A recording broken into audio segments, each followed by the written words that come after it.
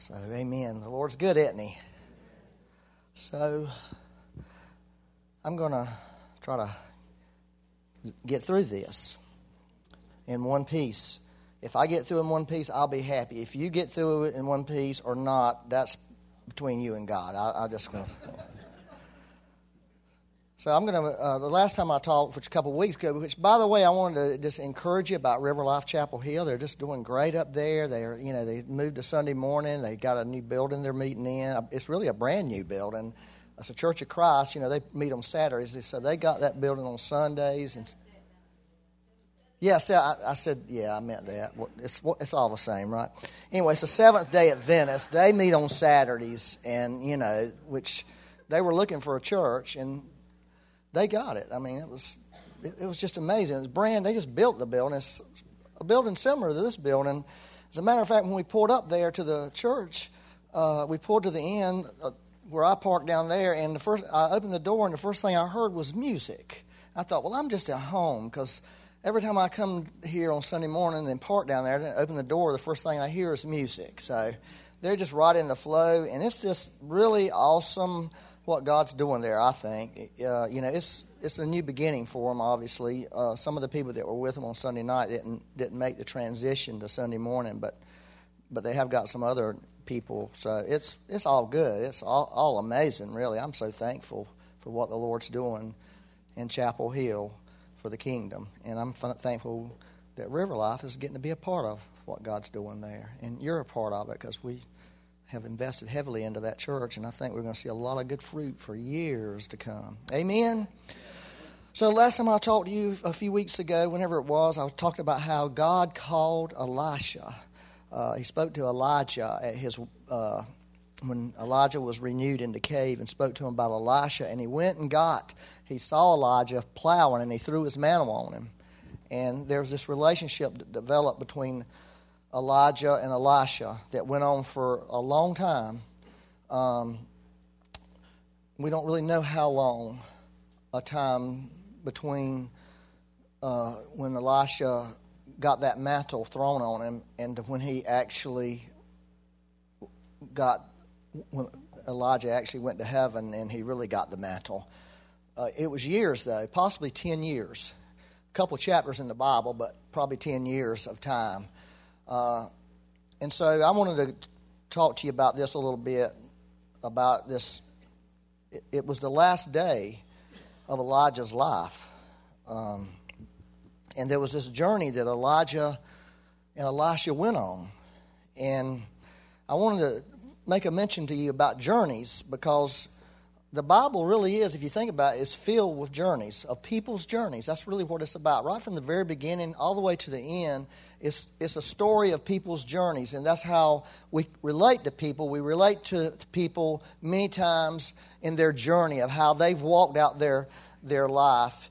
And it really makes sense, that the Bible would be a book of journeys, because we're on a journey. Every one of us in this room, we're on a journey. We're sojourners here, which means we're temporarily here, and we're on a journey through this life. Journey is really built into who we are as human beings. It's a part of us, and the way we can really make sense of our life many times is look at our journey.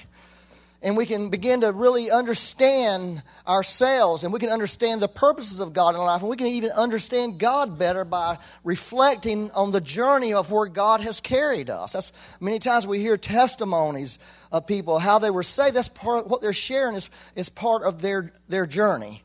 And so journeys really are the basis of how we're to live our life and understand our life is through the journey we're on. And you can apply that in any area of your life. You can apply it with your education. You can apply it with your family. You can apply it with your career.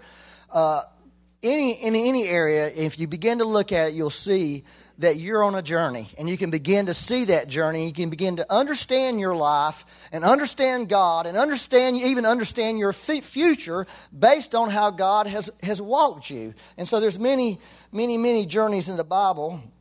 I wanted to read this. This was given a quote by this very famous woman preacher. And she said, "We are all pilgrims and sojourners in this world. The trying of our faith is part of the journey. Jacob is such a powerful example of his journey and his encounters with God. He faced many challenges and difficulties on his journey, but at the end of his life, he confesses that God had been his shepherd through all his life. God wants us to know him as the good shepherd and that he is leading us. And this will bring us much comfort and meaning as we sojourn through this life. Isn't that powerful? That's pretty powerful, isn't it, Becky? Becky wrote it. She wrote that a couple years ago when God began to speak to her about journeying. And I think that's when they actually named the women's ministry Sojourn. Isn't that really wonderful? Well, a couple of weeks later, we had a guest speaker in the church, his Suresh Babu, and this is what he said. I wrote it down. He said, everywhere Jesus lived, Bethlehem, Egypt, Nazareth, etc., are significant. They are a prophetic picture of the places God will take us in our spiritual journey to form, shape, and develop the nature of Christ within our souls. As we journey with the Holy Spirit into these places, we will discover things about the Lord himself that can only be known by allowing him to take us there. Isn't that powerful? So we can learn so much from the journeys of people in the Bible. One thing I did recently that was very powerful to me personally was I went back and studied the journey of Abraham, because Abraham's the father of faith. I kind of wanted to trace his journey and to find out what my life was going to be like. And it's just really blessed me to begin to see the journey of Abraham and some of the places Abraham stopped off at, and some of the places, some of the things that Abraham, how God spoke to him in different places and Abraham's reaction. And I believe they're all, could apply to our lives. And so what I'm going to talk to you about this morning, just for a few minutes, it's going to be a very few minutes because I do have one particular thing I want to really get after you about, and that's in a positive way, is this journey that Elisha took with Elijah, or rather Elijah took with Elisha. There was a journey, a final journey. 2 Kings 2, verse 1, it says, it came to pass when the Lord was about to take up Elijah into heaven by a whirlwind, that Elijah went with Elisha from Gilgal. So evidently they were living in Gilgal, or at least Elisha was living in Gilgal. We don't really know because it doesn't tell us anything before this. If you read the previous chapters, it tells us nothing. There's no information about Elisha and Elijah, about their relationship. It was just, there was a few little things about what Elijah did with Ahab and those kind, but it gave us nothing. All of a sudden, this is what the Bible's telling us. Because, it was many years. And so, the Scripture left out a lot. And so, what you would see, what I want to tell you, there was these 4 places that Elijah and Elisha wound up going that day. And these are like 4 places on a journey that I believe that God will take every Christian, and especially those who are willing. It's a beautiful picture. If you really want the spirit and power of Elijah on your life, God has given us a beautiful picture here in the Bible, a clear picture of where the places he will carry you and how he will walk you through things. So you can begin to understand and have a better understanding of your life and what God is doing, which I don't know about you, God is so mysterious and it's so crazy, some of the things that happen in your life, you have a hard time putting it in context. And the Bible's full of these hints of things that kind of hint to us to let us know this is what's really happening to you. And boy, I've went through this and it really spoke to me. Well, the first place, I'm just going to give you a few things at each place. Gilgal, as most of you know, was the first place that Israel camped at after they crossed the Jordan into the Promised Land, after they had wandered in the wilderness for 40 years. So that was their first place. It became a base camp for Israel as they launched war to take over to the Promised Land. That's where they would go back to. That was their home base. Interesting thing happened there in Gilgal. The manna stopped. It says it clear. The manna stopped, and they ate of the produce of the land there in Gilgal. Another thing happened was all the men who had died off, the original men, the next generation of men, all had to be circumcised there. And the name Gilgal actually means rolling away. That's what it really means.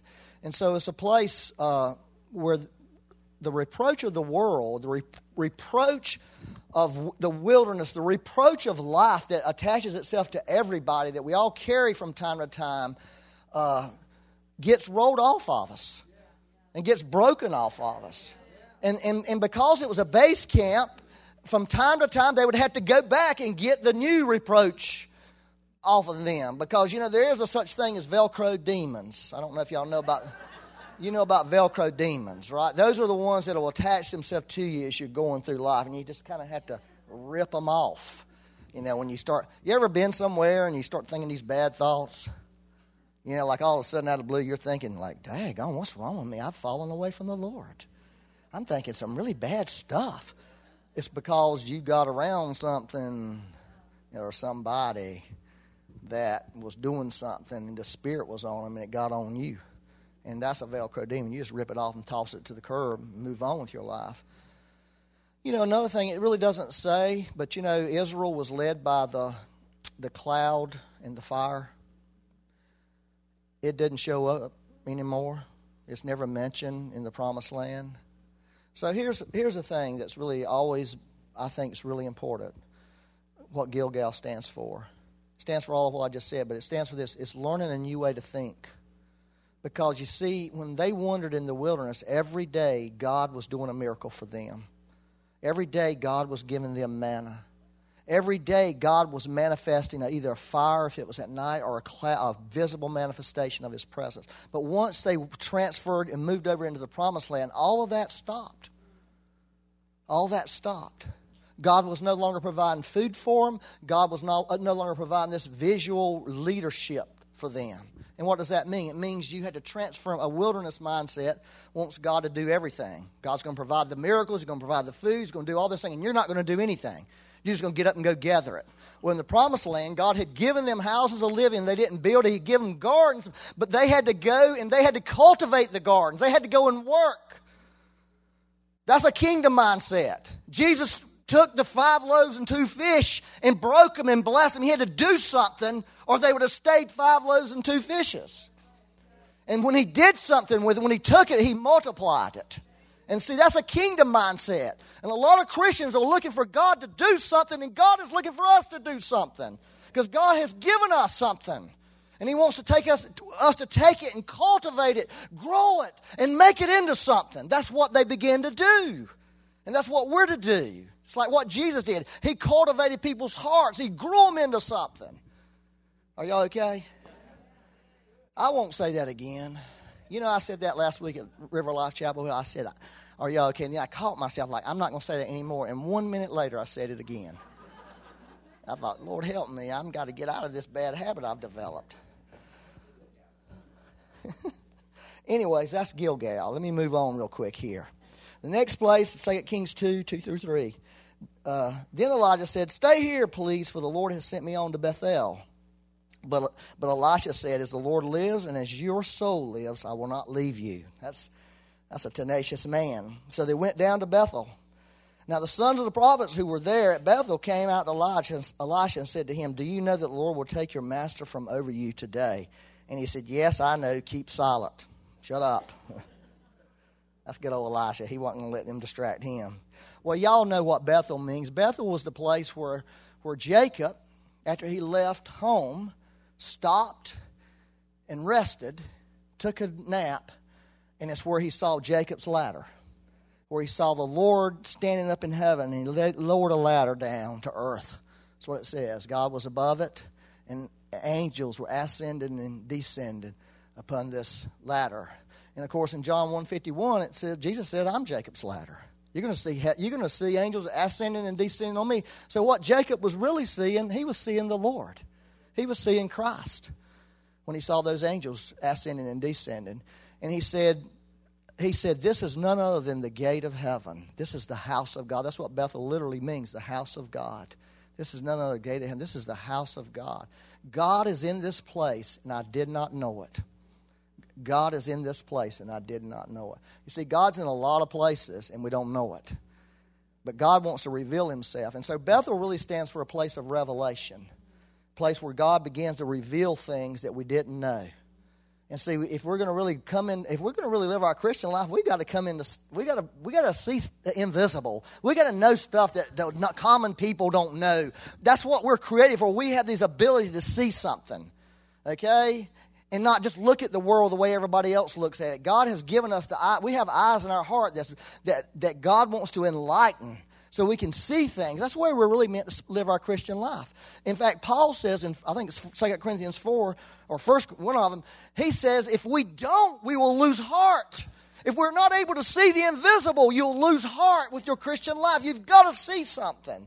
And God has given us that. And that's what Bethel really is. It's the place where God begins to enlighten you and open up the spirit realm to you and help you begin to see things and see revelation that you couldn't see before. Also, I think it's pertinent about the house of the Lord. It's interesting, this family thing is because God is always about family. Okay? And that, you've heard for years, you can destroy a nation by destroying the family, right? That's a pretty common thought out there. Like, destroy the United States. Well, let's just destroy the family. And if you could go into any, ghetto kind of place, why is it like that? It's because the family's been destroyed. There's no fathers around, and and it's caused crime, and it has caused drugs and all these things. And that's how you really can destroy, is by destroying family. And I think that's how what the devil wants to do with the body of Christ in America, is destroy the family of God by dividing people and taking people out of the family. God created us to be a part of a family. This is my pitch for church. God created us to be a part of a family. And we can be destroyed when we refuse to engage in the family of God. Or when we feel like we can just do it on our own. All that. That's my pitch for the church. Amen. Anyways, then in verse 4, Elijah said to him, Elisha, stay here, please, for the Lord has sent me on to Jericho. But he said, as the Lord lives and as your soul lives, I will not leave you. So they came to Jericho. Now the sons of the prophets who were at Jericho, they were these sons of prophets, which, by the way, were like schools, evidently. A lot of historians believe there were these schools of prophets that Elijah had developed in that period of time in these different places. He had training up people to be prophets. And so they knew Elijah, they knew Elisha, and they were all in these different locations. There was one at Bethel, there's one here at Jericho, schools of prophets. And they were paying attention to what was going. And they said, do you know that the Lord will take away your master? These are pretty prophetic people. Elijah did a good job to train them because they knew something was fixing to happen. So he answered, yes, I know, keep silent. So, isn't that something? Again, and so obviously we all know what Jericho means. It means the place of victory by faith, because that was where Israel had their first victory. And when they went and walked around Jericho for 7 days and then shouted, and the walls fell down. It's like this supernatural victory by faith, that where God wants to bring every Christian into a place where you experience like a major breakthrough, something supernatural, something that only can be explained in terms of God, in terms of the supernatural power of God. And God has that place for everybody. Another thing it represents also, which is a little challenging, is it says in Joshua 5 that the Lord appeared to Joshua right outside of Jericho as a man of war. And Joshua did not recognize the Lord. Joshua did not recognize the Lord because the Lord had appeared to him in a different way. And Joshua knew the Lord. Joshua had spent years in the wilderness in the tent of meetings. The Bible says that that whenever the fire would descend on the tabernacle in the wilderness, and Moses would go out there, Joshua would go with him and be in the very presence of God.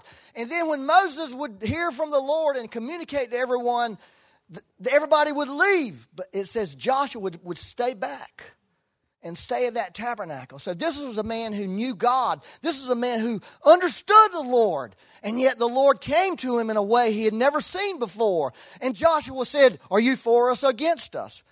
And the Lord said, no. There ain't no for or against. I'm coming as the captain of the Lord of hosts, of the Lord of armies. Isn't that powerful? So what does that tell us? That tells us there's going to be a Jericho in everybody's life. It not only is a place we can have great victory, but it's the time when God reveals himself and comes to us in an unusual way, and we don't even recognize God. Do you know what I'm talking about? Well, daggone. I wish somebody else in this room did, except those 4 people that said yes. I'll tell you, in your life, if you go along with Lord God, you're going to figure him out, you think, and then one day he's going to show up in your life and you ain't going to know who he is. Are you for me or against me? Who do you think you are? Well, the Lord, it's the Lord. God wants to reveal himself in different times, in different seasons, in different ways. And God wants to teach us, like when he said that to Joshua, Joshua hit his knee. He went down, man. Because he knew at that moment it was the same God that was back there where he was soaking in the presence of God, which was awesome. But now God's doing something different. God's going to war. And and this is the truth. This is what you need to know. The way God reveals himself to you is the way he wants you to know him and relate to him. And it's a key to what he wants you to do at that point in your life. So if he's just hovering over the tabernacle, well, let's just go lay and soak in the presence of the Lord. That's awesome. But if he's coming as a man of war, let's get with it. I mean, it's time for war. And so our job is to discern how God reveals himself to us. That's what one of the things that Jericho tells us. Yes, that is awesome, I think. Anyways, I'm going to hurry up here. Then in verse 6 it says, then Elijah said to him, "Stay here, please, for the Lord has sent me on to the Jordan." But he said, "As the Lord lives, as your soul lives, I will not leave you." So the two of them went on. First, let me make a comment about the Jordan. You know, most people know the Jordan River is the lowest place on earth. Literally, it is the lowest spot on earth. Well, that speaks of humility, right? Right, and then also a lot of people say it speaks of death, but which it does, but it doesn't just speak of death. It speaks of resurrection. It speaks of transition out of one life, because that's where they crossed, into a new life. And the way we transition from an old life to a new life is really by humility, right? That's really how we come into anything with the Lord, is humility. In the New Testament, I wish I could talk about this part really, but I don't. I can't. The Jordan is the place where God the Father revealed himself as the Father of the Lord Jesus Christ. And it's the place where he revealed sonship and love and affirmation. Okay? You are my beloved Son. It's the place where the Holy Spirit was first released in the New Testament, and he rested on the shoulder of Jesus. It's a place where the voice of God was heard in Israel directly without a man even saying anything, where God spoke and people heard it. It's a very amazing place, and that's the kind of place that God wants to bring us all into. He wants to bring us all into this revelation of the Father, one, which brings us into a revelation of being sons, right? He wants to bring us into a place where we can hear him speak. He wants to bring us into a place where the Spirit of God can rest on us. Literally, wherever we go, the Spirit of God is resting on us. That's God's dream for our life. And God wants people to feel affirmed and feel loved. And that's what he did to Jesus. He declared that. I love you. I affirm you. I approve of you. That's what a father does, by the way. You know, if you want to be successful as a father, affirm your children. You don't have to affirm everything they do, but if you will affirm them as who they are. Your children are looking for identity. They're looking for somebody to tell them that they're special. And I'm going to tell you something, Daddy. If you don't do that, there's somebody out there that's going to do it. And I don't know about you, but I had a really hard time with these guys showing up at my house and what they was going to say to my daughter when she was still at home. I was not going to have them having a voice in her life. Because a person who has a voice in a person's life has an influence in their life. And the same thing with your sons. So I just really want to encourage you about that. Make sure you're paying attention if you still have that opportunity. You know, if you don't, Lord help, right? Do something supernatural. But you can have that with your grandchildren. Grandparents can do that. But are y'all okay? I lied, right? Well, don't blame me for lying up here because I know you've told lies too. I wanted to point out this one thing here. This is really what I feel like it's really important. I hope you can sort of hear all this. I'm throwing a lot of information at you fast. Very condensed. There's a lot more to it. It says, so the two of them went on. I want to just think about that phrase. So the two of them went on. Other versions, the two of them walked on. That's really, really important. Because what they were talking about here was this what we call the walk of faith. All right, first let me say,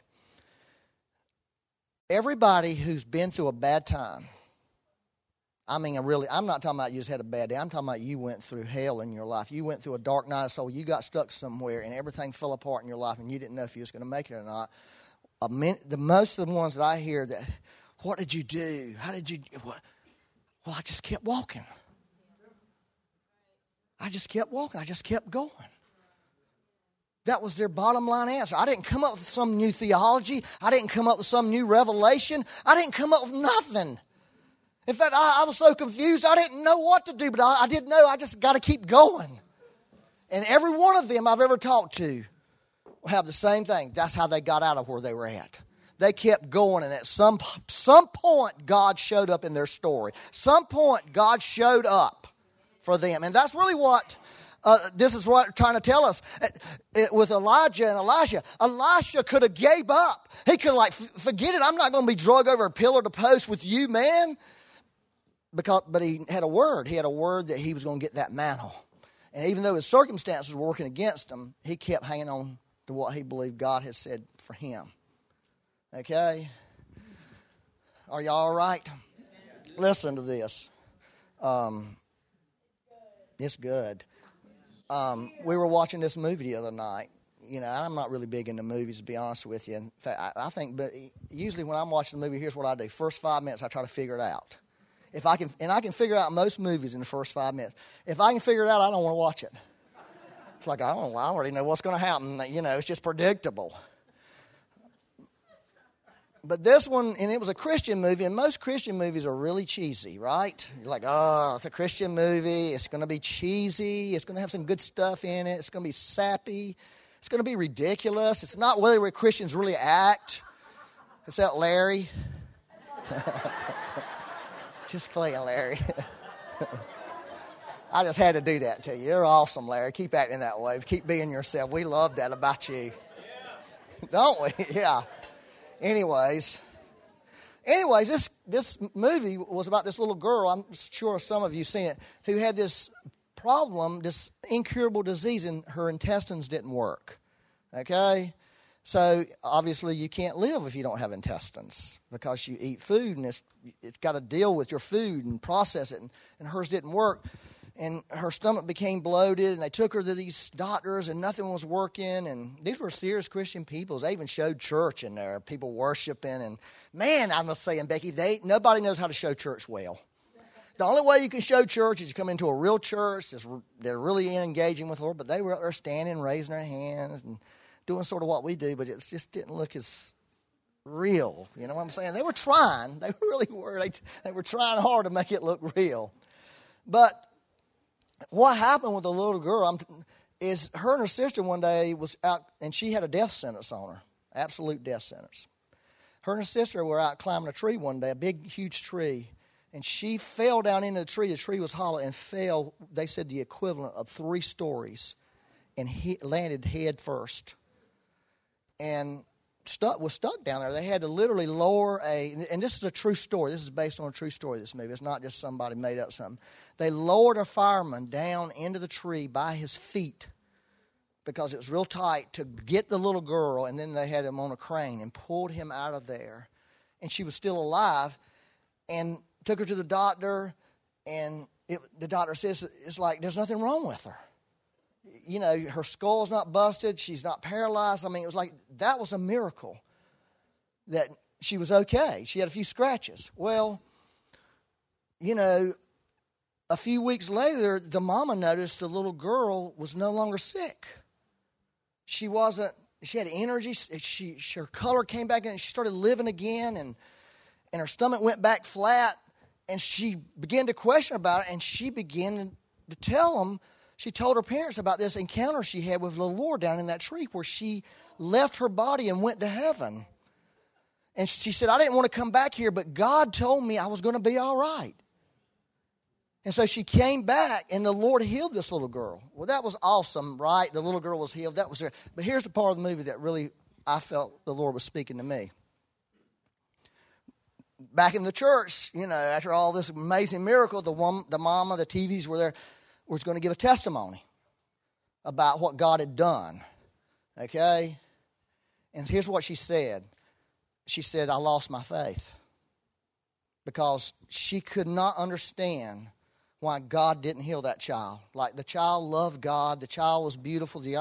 Why would a loving God not heal her? And so she had a hard time with the Lord. And it showed a lot of that through the movie. That showed a lot of her fighting God and struggling with God and angry with God. And finally where she didn't even have a conversation with God no more. Anybody know what I'm talking about? I hope you do. I hope you know what I'm talking about. But here's the first thought when I heard her, she said, I lost my faith. I thought, no, you didn't. You found your faith. You found your faith. Because faith is not tested, is not real faith.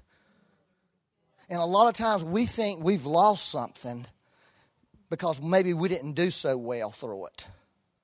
Or maybe we didn't say the right thing, pray the right thing, or any of that. And we feel like we've lost something. And I believe it's absolutely opposite.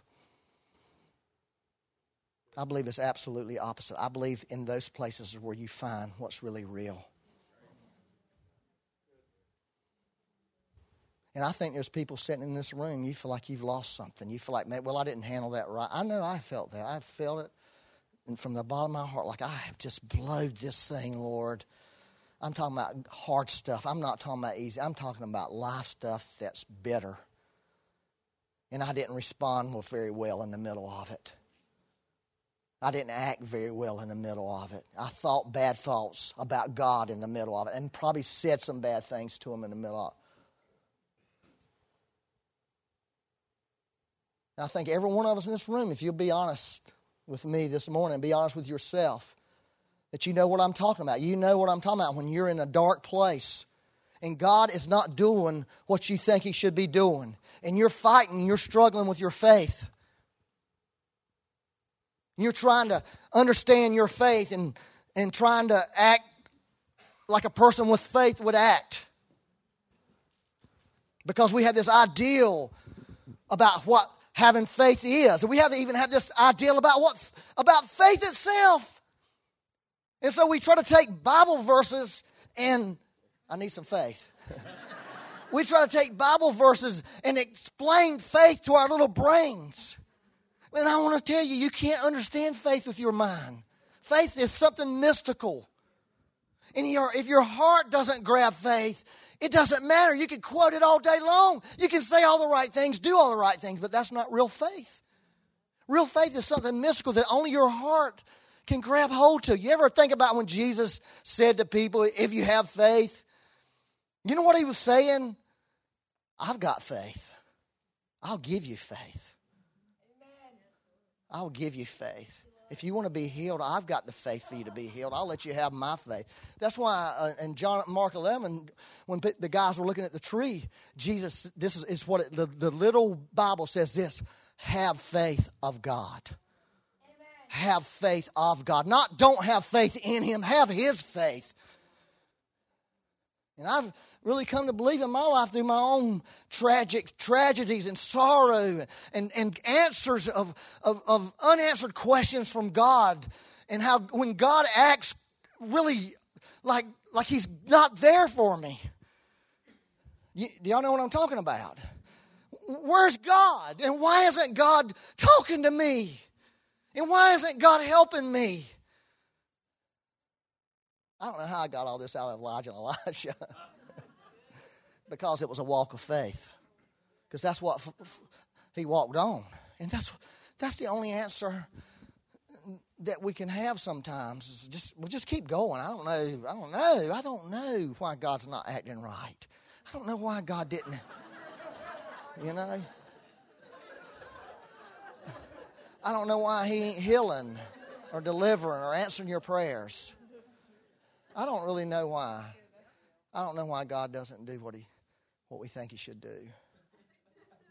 I really would like to understand God. You know, I would like to understand why God does the way he does. I really would love to understand all that. But I'll tell you something. I am so, I don't want to hear all these explanations when people try to explain God. I'm thinking, seriously, you know who the people I want to hear? I want to hear from people who've walked through something. I want to hear people who were in that spot where God didn't meet them the way they thought he was going to meet them. And when they were hurt, and they were hurt by God in their minds, but somehow they kept going. And they walked out of it. Those are the people I want to hear. Those are the people, when they start talking, I start listening. I don't give a rip about theology. I'll be honest with you. Theology means nothing if you don't have an encounter with the Lord. That's what Becky said in her little statement, is talking about Jacob and his journey and his encounters with God. Because somehow he met God somewhere along the line, even in his grief that he suffered when he lost his child, Joseph. He thought he was dead, but he didn't really lose him. Then he thought he lost the other one. And he told his sons, y'all going to drive me to my grave. But at the end of his life, he could look back and see that God was a shepherd and was there with him all the time. And that was part of the movie, is that lady shared that famous quote by Einstein. It says, there's two kinds of people who see no miracles and people who see miracles in everything. And she began to recount the miracles. Quote, the miracles. There was nothing miraculous in terms of supernatural about it, but it was very miraculous. Just God sending somebody to them. God helping them at the moment where they had a financial need. Just what we would call natural things. And she began to see her faith was really alive at that moment. She didn't lose her faith. She found her faith. And she was able to look and see with her eyes of heart. She was able to see what God was doing. All along when she was so bitter and angry with him, he was doing something. He was at work in her life. And I promise you, if you can look back on your life this morning, in your darkest moments, you'll find out that God was there. God was talking. God was doing something. Are y'all following this? And so I feel like, gosh, I'm out of time. I feel that for sure. That's profound, right? I'm trying to finish, okay? I'm trying to figure out how to end this without, hitting the wall. I feel that God, everybody's in a different place. Some of you are in the middle of a terrible place. There's no question about that. Some of you are fighting. And some of you are really hurt in your heart. You're hurt about God. You're hurt. Why didn't you do this for me, Lord? Where were you? Where were you? You didn't come running to me. There was this song about God running. I love the song until it got that part. You know, when I hear that part, I skip over it. Why? Because that issue, that question in my mind, where were you, Lord? You didn't come running at my desperate moment, God. You sort of slow-poked it. You kind of took the long route, but I'll just say he did show up eventually. I wouldn't be here. So, but I do feel, even though some of us are some of us are in that crisis of faith. Some of us are struggling. We're in that dark place. And I want to encourage you to keep going. I felt like, what Jackie shared about that robin and all this that was going on this morning in worship was like God was shouting at us. That's what it felt to me. I felt a shout, like he was shouting at me. Like, just be free. Stop trying to understand me. Stop. Stop trying all this. Stop trying doing all this stuff you're doing. Don't try to understand. Let faith be mystical. Just let it be a mystical thing to you. Now, when I said I don't really give a rip about theology, let me just say this. I think theology is vital, but I think it doesn't work without the encounter. See, that's what I'm saying. If you don't have the encounter, if you had to pick one or the two, pick the encounter all day long. And if you get the encounter, you'll get the theology, because the encounter is the greater. Arthur Burke, this is what he said. He says, you come in on the knockout punch. You come in on the knockout punch. The thing that was meant to take you out. See, that was with this woman's testimony. The thing that was trying to destroy her is what actually brought her in. The thing that was trying to destroy her brought her in.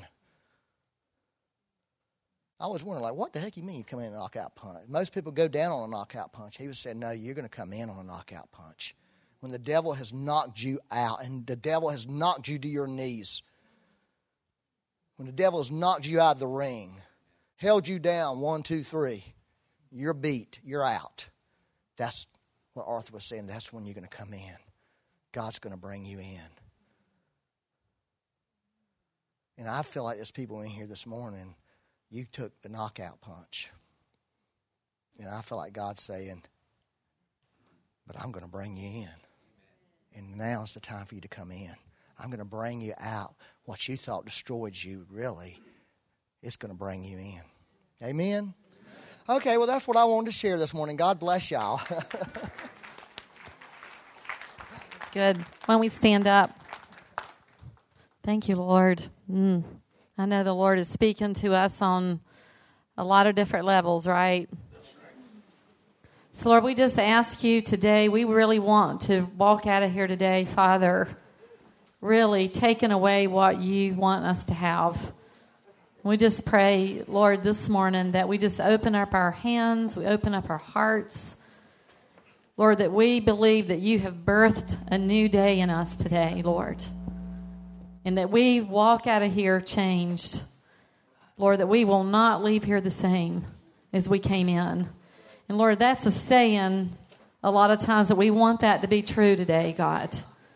So we're really asking you for that. Let's just reach for that today. I mean, this is a thing. We don't get this stuff in our minds. This is something that goes into our spirit man. If you try to grab it with your mind, it doesn't work. But all we do is reach for the impartation that comes by my spirit, says the Lord. It's not by might, it's not by power, but it's by my spirit, says the Lord. So this morning, Lord, we just reach. Lord, we reach out to you for what you've imparted today, Lord, not with our minds, but Lord, we just reach and just yield to you. And let us walk out of here changed. Walk out of here with the joy of the Lord. Walk out of here, Lord, knowing that our journeys are mysteries, but that you are God and you're completely in control, and that we can rest and trust in you, your salvation, Lord. Thank you, Lord. Lord, we just ask you today, this is my heart's cry, Lord, that we can be real.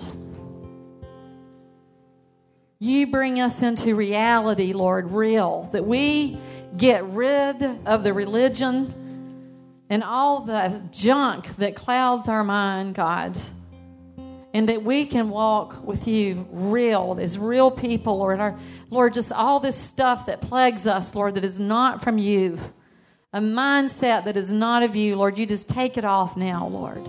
All the burden, all the load, Lord, that religion puts on us, all the religious thoughts, Lord, we're asking you this morning, they be stripped off of us and we walk out of here in a new reality today, God, with the joy of the Lord, with the mind of Christ, and that we're going to walk the way you've created us to walk, Lord. Thank you, Lord. Thank you, Lord. Oh, and I'm just feeling the invisible realm come into the room right now. This is good. Oh, yeah. That's what we're meant to do, the invisible realm. That's what Paul said. That's how he overcame, by looking to the things that are unseen. Isn't that great? So let's go at it. The unseen is full of joy. It's full of joy. It's full of faith. It's full of everything we need. And it's not, but let's say this, it's not by might, it's not by power, but it's by my Spirit, says the Lord. Yay! Thank you, Lord. Y'all good for one more? I mean, the Lord is just moving this morning. Yeah, come on. I just wanted to confirm Becky's vision of the vault. I don't have a lot of dreams, but I had a dream last night. And it was one of those very vivid dreams. I woke up feeling like I was there. And I was in Neil and Bunny Linker's house. And I went downstairs. And I don't even know if they have a downstairs. I haven't been in their house for a long time. But we found a door. We found a door that they didn't know was there.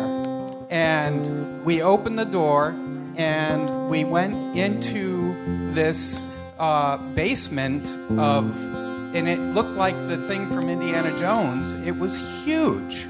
It was huge. It was a hidden storeroom that they didn't know was there. And I remember walking around the place, looking at this, saying, how could you not know this is here? It was so... it was vast, and there were things in there. It was interesting that there was so much down there you could spend a lifetime sorting through it. But there were just like classic pianos and just things of great value and things of common value, and it just went on, and it was like a lifetime worth of stuff that you could just go, and investigate. And it was a hidden room, and I just feel like the Lord has in that vault, that Becky was talking about, that there is in the faith realm, there are things that you don't see with your eyes, but they're just as real as if they were. So I just want you to... Hey guys, one more time. Let's open that vault up. Let's just start opening it up. That stuff people put all kinds of stuff in those vaults, man. Diamond rings and all their treasures. They don't want to be stolen, and it's now time to open them up. So, Lord, we receive it. We just say, open up the door, we're ready. Open the door, we are ready. Lord, in your presence, we come alive. Lord, all that stuff that you have for us, we come alive. Thank you, Lord. We receive it. Thank you, Lord. Thank you, Lord. We're going to call the ministry team up for them to pray. If you have a physical need, any need, we want to agree with you. If you just want a fresh touch from the Lord, I tell you, praying for one another is just the way to get refreshed too. And just come up and receive. I think the Lord, particularly for people that are really dealing with a difficult time and feel like their faith has really crashed, we want to pray for you this morning. And let's just thank the Lord for coming this morning. Thank you, Lord. Thank you for coming. Thank you for coming, Holy Spirit. Thank you for visiting us. Thank you for speaking to us. Thank you for the wisdom of heaven. Thank you for the treasures that have been poured out to here today out of heaven. Lord, bless your people. Bless your people. Bless your people, Lord, as they go out. Lord, let them not leave as they came, Lord. Let there be demonstrations of blessings and miracles all around each and every one as they go forth in their families, in every way, Lord God, in their jobs, in their businesses, Lord. In Jesus' name, thank you.